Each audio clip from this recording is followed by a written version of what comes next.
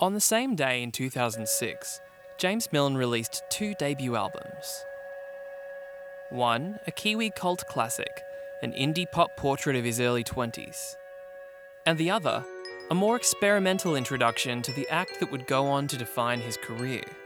I'm James Milne. Lawrence Arabia is my professional pseudonym, and I used to front a band called the Reduction Agents. Welcome to Highlighter Records. I'm Grant Walter, stacking the shelves with albums and artists that deserve to be bigger.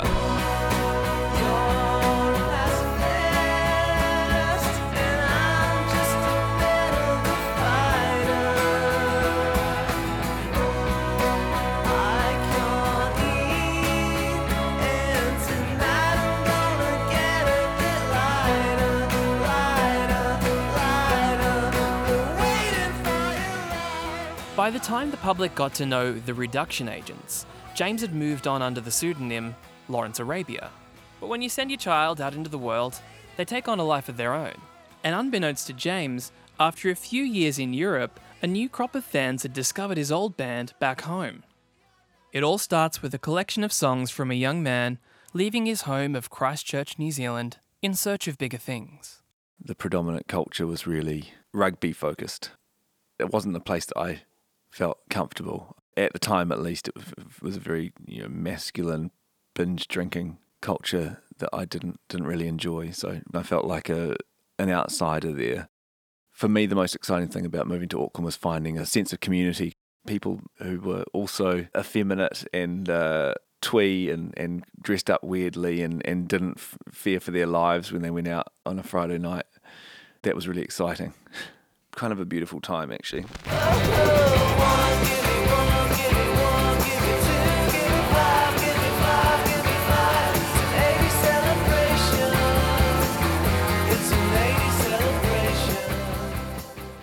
That was 2002, and while the New Zealand music industry was a healthy community, as a young musician in a new town, James still hadn't found his sound. I kept on writing music.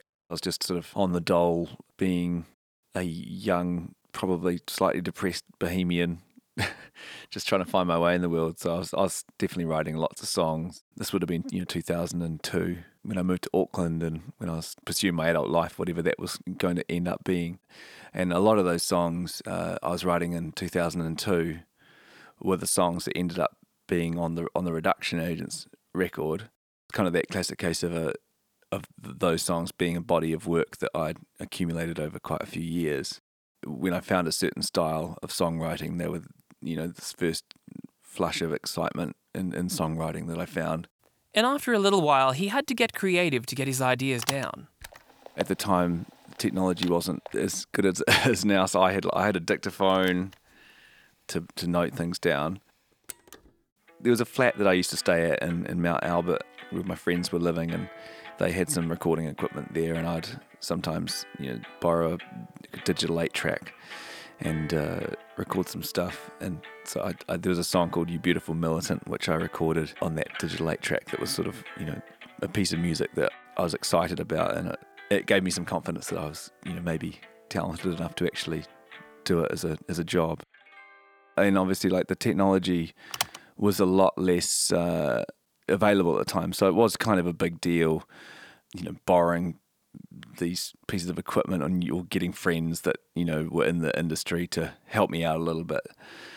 So in that sense, it was definitely a big step from just playing my guitar in the bedroom in my flat. But I recorded this 3-track EP called Tales, or something like Tales of Woe, Stress and Urban Decay, or Back Pain or something. That was the first thing that was released under the name The Reduction Agents, but it was essentially a solo recording with a few collaborators, but none of whom ended up in the band with me.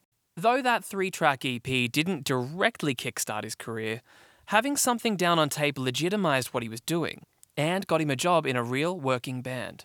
I just played it to my friends, really. I'm probably still sitting on most of them in a box somewhere, but I was moonlighting as this kind of cub reporter for a music website, and I went and interviewed Jonathan and Heather from the Brunettes just before their album came out, and I gave him that little EP. So that would have been towards the middle end of 2003, and he especially liked that song "You Beautiful Militant," and also at the same time basically asked me to join the band.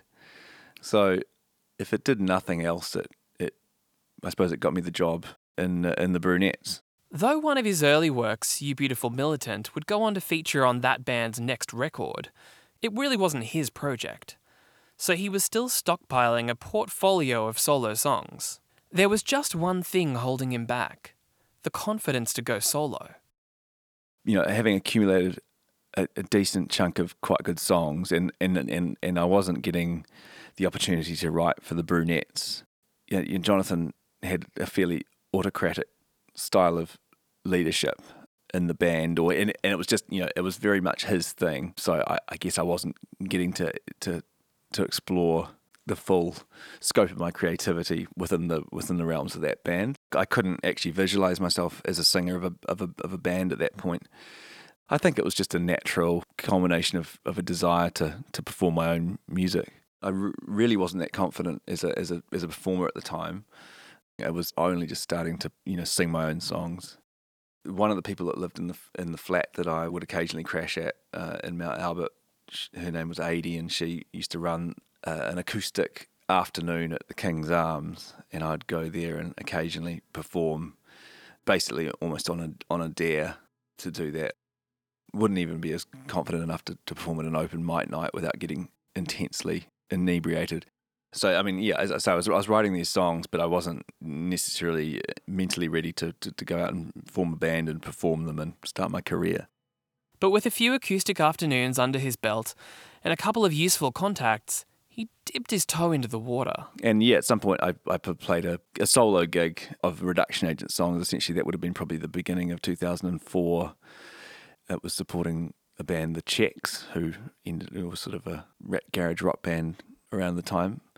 It just was a very heartening experience of playing those songs to a group of retrogressive teenagers from Takapuna, probably on the cusp of being too young to be in the bar, and getting this amazing response. That gave me a lot of confidence. I think I put a band together quite quickly after that. Now knowing he was onto something, James made a few calls. The people who ended up being in the band, Joel Mulholland was a musician in Christchurch. He was the production engineer at RDU, which is the student radio station in Christchurch. And Ben Eldridge played guitar in a band, one of the bands that I liked in Christchurch at the time, called the Heavy Jones Trio. I met both of them in Christchurch, and they'd both moved to Auckland around about the same time as me and had their own stuff going on.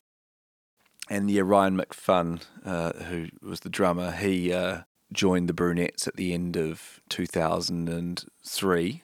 Ryan joined when we went and played Meredith Festival in Australia, and he was this really great drummer who loved Keith Moon, and he ended up joining the Reduction Agents. And I also joined the Ruby Sons, his band, as the drummer for them. All that band hopping meant that James had to get pretty versatile with the lineup pretty early. The Czechs invited me to play a gig at the Masonic Tavern in Devonport. I put together a band for that, and I think it might have just been the three of us. Like, it was kind of a bit of a period where Ben wouldn't be available, so I'd get Joel to come in and play bass instead. And then it was, it kind of morphed into that thing where, well, Ben plays guitar and keyboards, so I'll keep Joel and Ben, and we'll make it a four-piece. So that all kind of happened through 2004. Having lived with these songs for years now, the Reduction Agents was James's baby. But being self-managed, he struggled to contain competing priorities within the band. Because of the way Jonathan worked in the Brunettes, which was basically total control over every sound, that's what I was modelling in terms of, I'd like that kind of control, or that was just what seemed normal to me. And then quite quickly with the Reduction Agents, I discovered that I wasn't able to control it for lots of reasons. It's not healthy for a start, but also just everyone was busy and it was really hard to track people down. So a lot of the energy behind the way the music was created was from a lot of spontaneity rather than planning on my behalf. I've got enough distance now to look back on it with a sense of romance, but at the time I was more frustrated than thinking this is a this is the more valid, creative way of dealing with things. But when they did get together, the chemistry was there to make things happen. In my memory, it was pretty quick, maybe minus one song. I had the whole Reduction Agents album written, and so we weren't having to build up a set. I mean, the set that we performed at our second or third gig was the album. After that, I really can't remember us having many band practices. It kind of reached this fairly excellent point at a very early stage. And despite not having a release yet, they were feeling some momentum. Quite quickly, there was a buzz around the band in Auckland. It was the energy at some shows, like a really palpable sense of excitement generated in both directions from the band and the audience. It didn't explode in any crazy way, but it was just, 100 people shooting up to a show and it feeling really exciting. And just playing lots of gigs. I stumbled upon a diary, recently, and it was a period of time when you just accept every offer, and there was heaps of offers coming in. So it had that energy around it, It was also around that time that James started to develop the pseudonym and cathartic character of Lawrence Arabia, an act that would go on to define his career. I explored this kind of almost nihilistic side to it that I'm still probably unpacking on a psychological level today. Because I just remember when I first started doing those acoustic shows, there was a song that I used to play. It was called 5,000 Miles an Hour. And during that song, I would basically start screaming. And I basically surprised myself because, before I did that, it was all very polite. And then when I had this song, the catharsis of getting to scream into a microphone, it just like unleashed all of these demons that I had building up inside me somehow. And with a band behind me, that just increased heaps.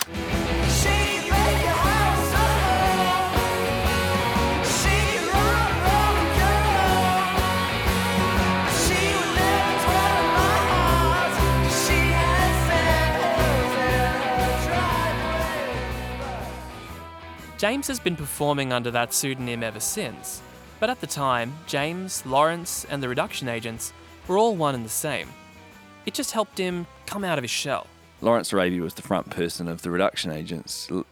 It was the mask that I used to become that person that would shred their vocal cords and make my fingers bleed. That was a different person that was wilder than I was in normal life. Yeah, I adopted this Lawrence Arabia persona, which, I'd get up dressed in robes and I felt like, I had this power, especially with this really wild band that would often get too drunk to play probably as well as they could, but it allowed for this very unhinged and cathartic performance. We'd finish with a song called Ribs, which I'd end up just doing a full-on, primal screaming, and I'd be just tearing my fingers to shreds on the guitar strings, blood spraying on the guitar. God knows what pain I was trying to exercise, but yeah, it's quite strange to think about now. I can put some of it down to, I guess, the pent-up frustrations of being a shy introvert and suddenly being granted this power of performance and the power of a microphone. It's like, finally, you have to listen to me. So many layers of that stuff, and I'm still unpacking it somewhat. For a band with great pop songs, it could get pretty intense. But it was a way for James to work out who he wanted to be as a performer and work out the frustrations of managing a band. As soon as it got busy, it started to become a drag, in terms of the other people's commitments. And, that's when it started to develop some frustrations for me, was that, as soon as it developed some momentum of its own, it was instantly a problem. Difficult to get the band together for band practices and lots of back and forth around about bookings and things like that, especially at a time when it was like you didn't have a Facebook Messenger thread. It was harder to communicate. And so, I was probably on the landline still. So, in his downtime, he began to explore this new side of himself. The other element to it was starting to play gigs on my own as Lawrence Arabia and, start to construct this other slightly different element to my work. While we were gigging and I was starting to record these other songs as well. And I think if the Reduction Agents had been in a different kind of band, I probably would have we just would have done them as band songs. But because it was so hard to get the band together in that way, I was, I just ended up making this other record that was, I could control because it was just me and there was I didn't have to rely on someone else to turn up or not turn up yeah. In the Reduction Agents, James still saw something special, so he worked quickly to capture that moment in time and get a single out. Joel had a space at the Lab Studios in Auckland, and the first thing we did was record a version of Urban Yard.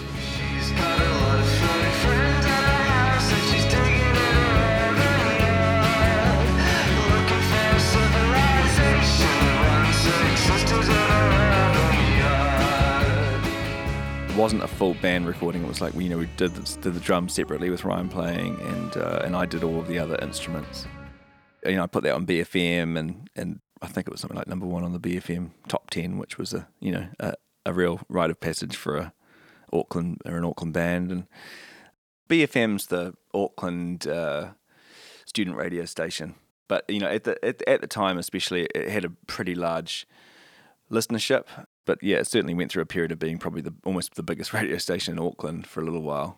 Off the back of that success, James found a pretty unique environment for the band to knock out the rest of their set for a debut album.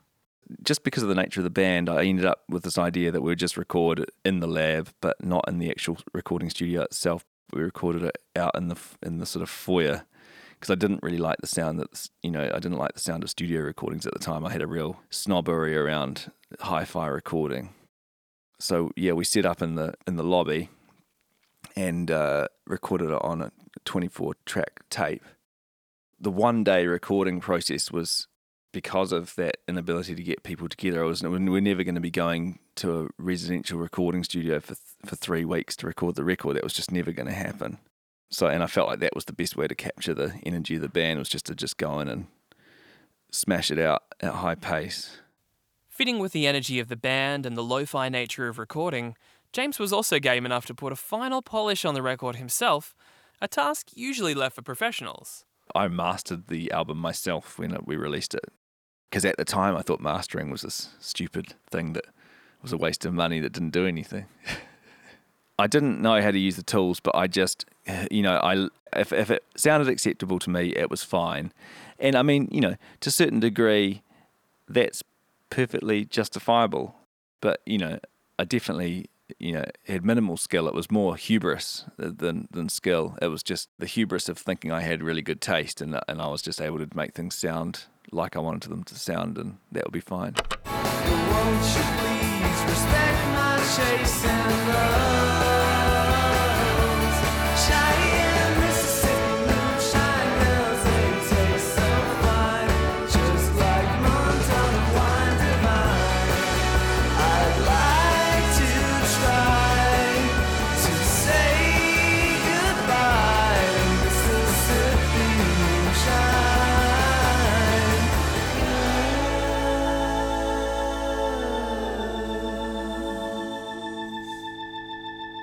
The Reduction Agents named their debut the Dance Reduction Agents.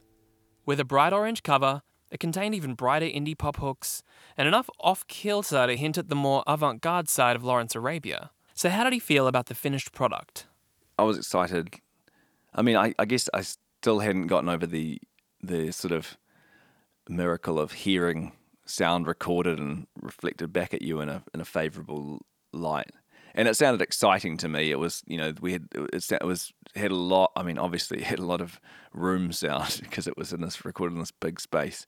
And we also had there was a big room next door that had a huge reverb, and we had a mic set up in that as the kind of reverb send. So it's just this big sound, and it sounded interesting to me. It definitely, listening back to it, has its limitations, but it was exciting to me. It felt like I had succeeded in avoiding it sounding like a studio recording, for better or for worse. And what about the public reaction? At the time it was released, it got good press notices. It was reviewed well by, all of New Zealand's top music reviewers and in the big newspapers and in the in magazines. Yeah, Lil Chief Records, which is Jonathan Bree and Scott Mannion's record label, put it out. I mean, I think people were mostly fairly positive. I think people were just glad that they had been recorded. And we toured it. We did a low hum tour of New Zealand at the time to immediately following the release. Now their audience had a chance to hear the songs. What were the album shows like? It crystallised what was already there, I suppose. I never noticed a bump, but I mean, we did a release party in 2006, and it would have been, I don't know if it was a sold out show, but there would have been 200 people there in Auckland or something. That might have been the biggest show we had done. But despite positive signs and low-key success, James was already moving on. Before the album even came out, I went on tour with Ockerville River in Australia and supported them playing some solo shows as Lawrence Arabia. The Lawrence Arabia self-titled album came out on the exact same day as the Reduction Agents record, so I was already hedging my bets in that regard, and so I did go to Australia not that long after the album came out and did some solo shows in Melbourne and Sydney. Yeah, but it wasn't really feasible to get the Reduction Agents to tour at the time. Most people with 2 records in the bag would probably stagger the release, so not to confuse things. But not James. Releasing his first album as Lawrence Arabia and the more commercially viable debut from the Reduction Agents on the same day. Question is, why? I'd finished the record and I couldn't see any reason why not to release it. And also, to some degree, I'd checked out a little bit from the Reduction Agents at the point that the band released the record because of all of the the difficulties I mentioned, the frustrations that I had with that. It wasn't feeding my need to create. Very much hedging my bets at that point and just throwing a whole heap of stuff out there and seeing what happened. But I think I'd already to some degree moved on. I was like, I'm going to be doing some sort of Lawrence Arabia thing as my career. Though he was hedging his bets, one of the 2 debuts fared better than the other. There was definitely more enthusiasm around the Reduction Agents record. It was reviewed better, and it was it's a better record on a lot of levels. So it wasn't like the Reduction Agents record was this old thing that I didn't like. I mean, I knew it had the better songs, and when I would do solo sets as Lawrence Arabia, I'd probably be playing at least half, if not more, Reduction Agents songs because they were great standalone pop songs that could exist even as just playing a guitar. And I wanted to hold her, and I wanted to hold her, but I couldn't anymore, but I couldn't anymore, but I couldn't anymore, but I couldn't anymore.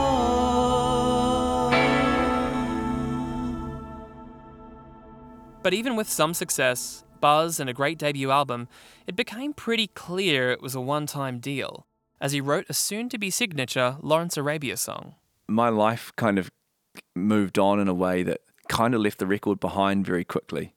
I wrote Apple Pie Bed about, in the month following the release of both those records, leaning towards the direction of what my new album was going to be. And then I moved to England, and I didn't obviously take the Reduction Agents with me. And so it became natural that I was going to form some sort of iteration of a Lawrence Arabia band over there, and it became natural to promote the Lawrence Arabia record rather than the Reduction Agents record. And I was recording a new Lawrence Arabia record. So, in a way, I left the record behind. We would do the odd show over the next few years, but it was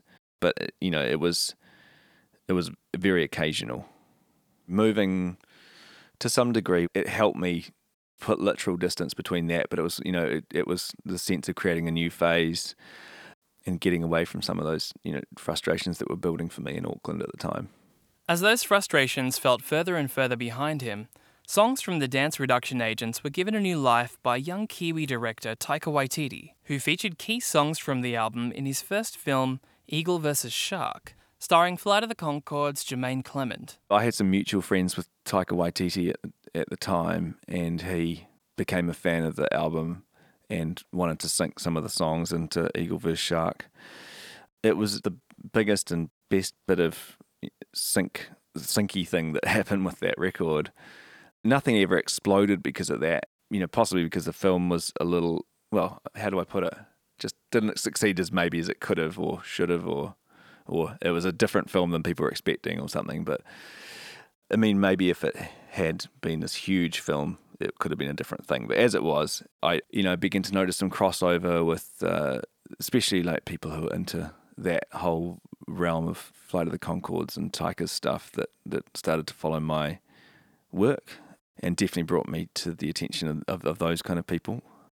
But it was a less connected time, and so because it wasn't a huge film, things didn't explode in the same way, so it was a little harder to, the likelihood of that connection being made was just a little bit less, I think, at that time. There was no direct thing that I can really recall other than some slightly bigger royalty checks. Mountaintop, I'm putting the finishing touches on you, putting the ultimate rocks on you. You're a masterpiece.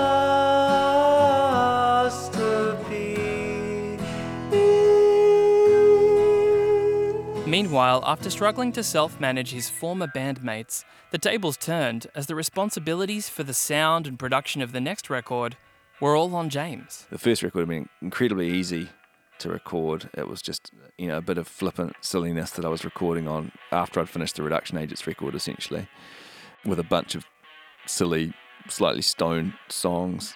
And then I started to bring that Beatles, Kinks influence to the Lawrence Arabia record this time. And so I took over some of that energy that, I'd been pouring into the Reduction Agents, and then started slaving away on this record, which I found incredibly difficult because it wasn't about getting four dudes into a lobby for a day to rock out. I was responsible for everything, and I was discovering lots of limitations in my skills as an engineer and a producer and as a musician as well. It was actually an incredibly difficult record to make. I mean, I think probably most people would look back on it in a similar way, but I feel like I wasn't mentally prepared for a lot of the growth that I was going through, and didn't deal with the little whiffs of success that I had in a very mature and measured way. It's an interesting time to look back on. That record and Lawrence Arabia would go on to be a success, with a following around the world. But in the meantime, 2 years apart was enough time for the Reduction Agents to have cemented a bit of local legend, and some new fans back home. Towards the end of my time in the UK, when things were starting to get slightly promising for Lawrence Arabia at the beginning of 2008, I came back to New Zealand for a summer trip, and we were going to play at Camp Alohum, which was a festival that was happening every year for a few years during that period. We played at this festival, and they had this very euphoric experience of playing basically to all of the kids who had been too young to go and see us in pubs, a few years before, but who'd loved the record and were now, 18, 19 years old, just completely freaking out to our music, which was this really amazing rock star moment for all of us, I think. Giving it all up for a chance to smile, to scream and dream of you. Billy loves you. Definitely sort of tied it up with a nice ribbon, and it made everything make a bit more sense.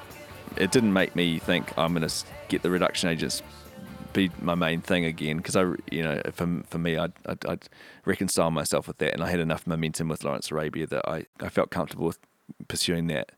But no, it was really nice to have that little bit of context, and even though it was not that long after it came out, it was a couple of years, but it was cool to have that kind of immediate nostalgia feeling, but still be young enough to appreciate it.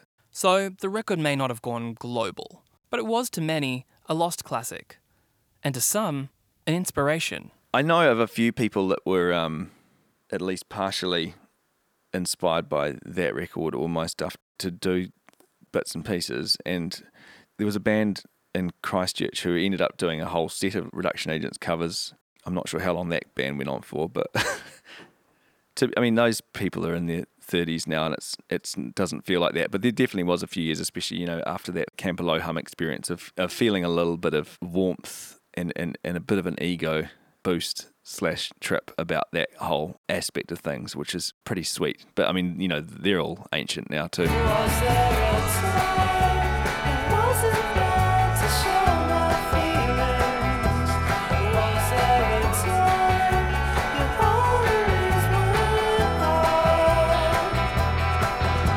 With beery sips through sweaty lips and sucking on your fingertips, we thought it would be fine. So since 2006, when James changed direction, what became of the rest of the Reduction Agents? Joel is still in exactly the same room in the lab that he was 15 years ago. He's a brilliant musician who plays in seemingly zillions of bands and then quits them because he can't actually give them enough time, and produces a lot of music. Ben moved to Christchurch and he teaches guitar. He did a jazz degree, and he's just like a full-on working guitarist.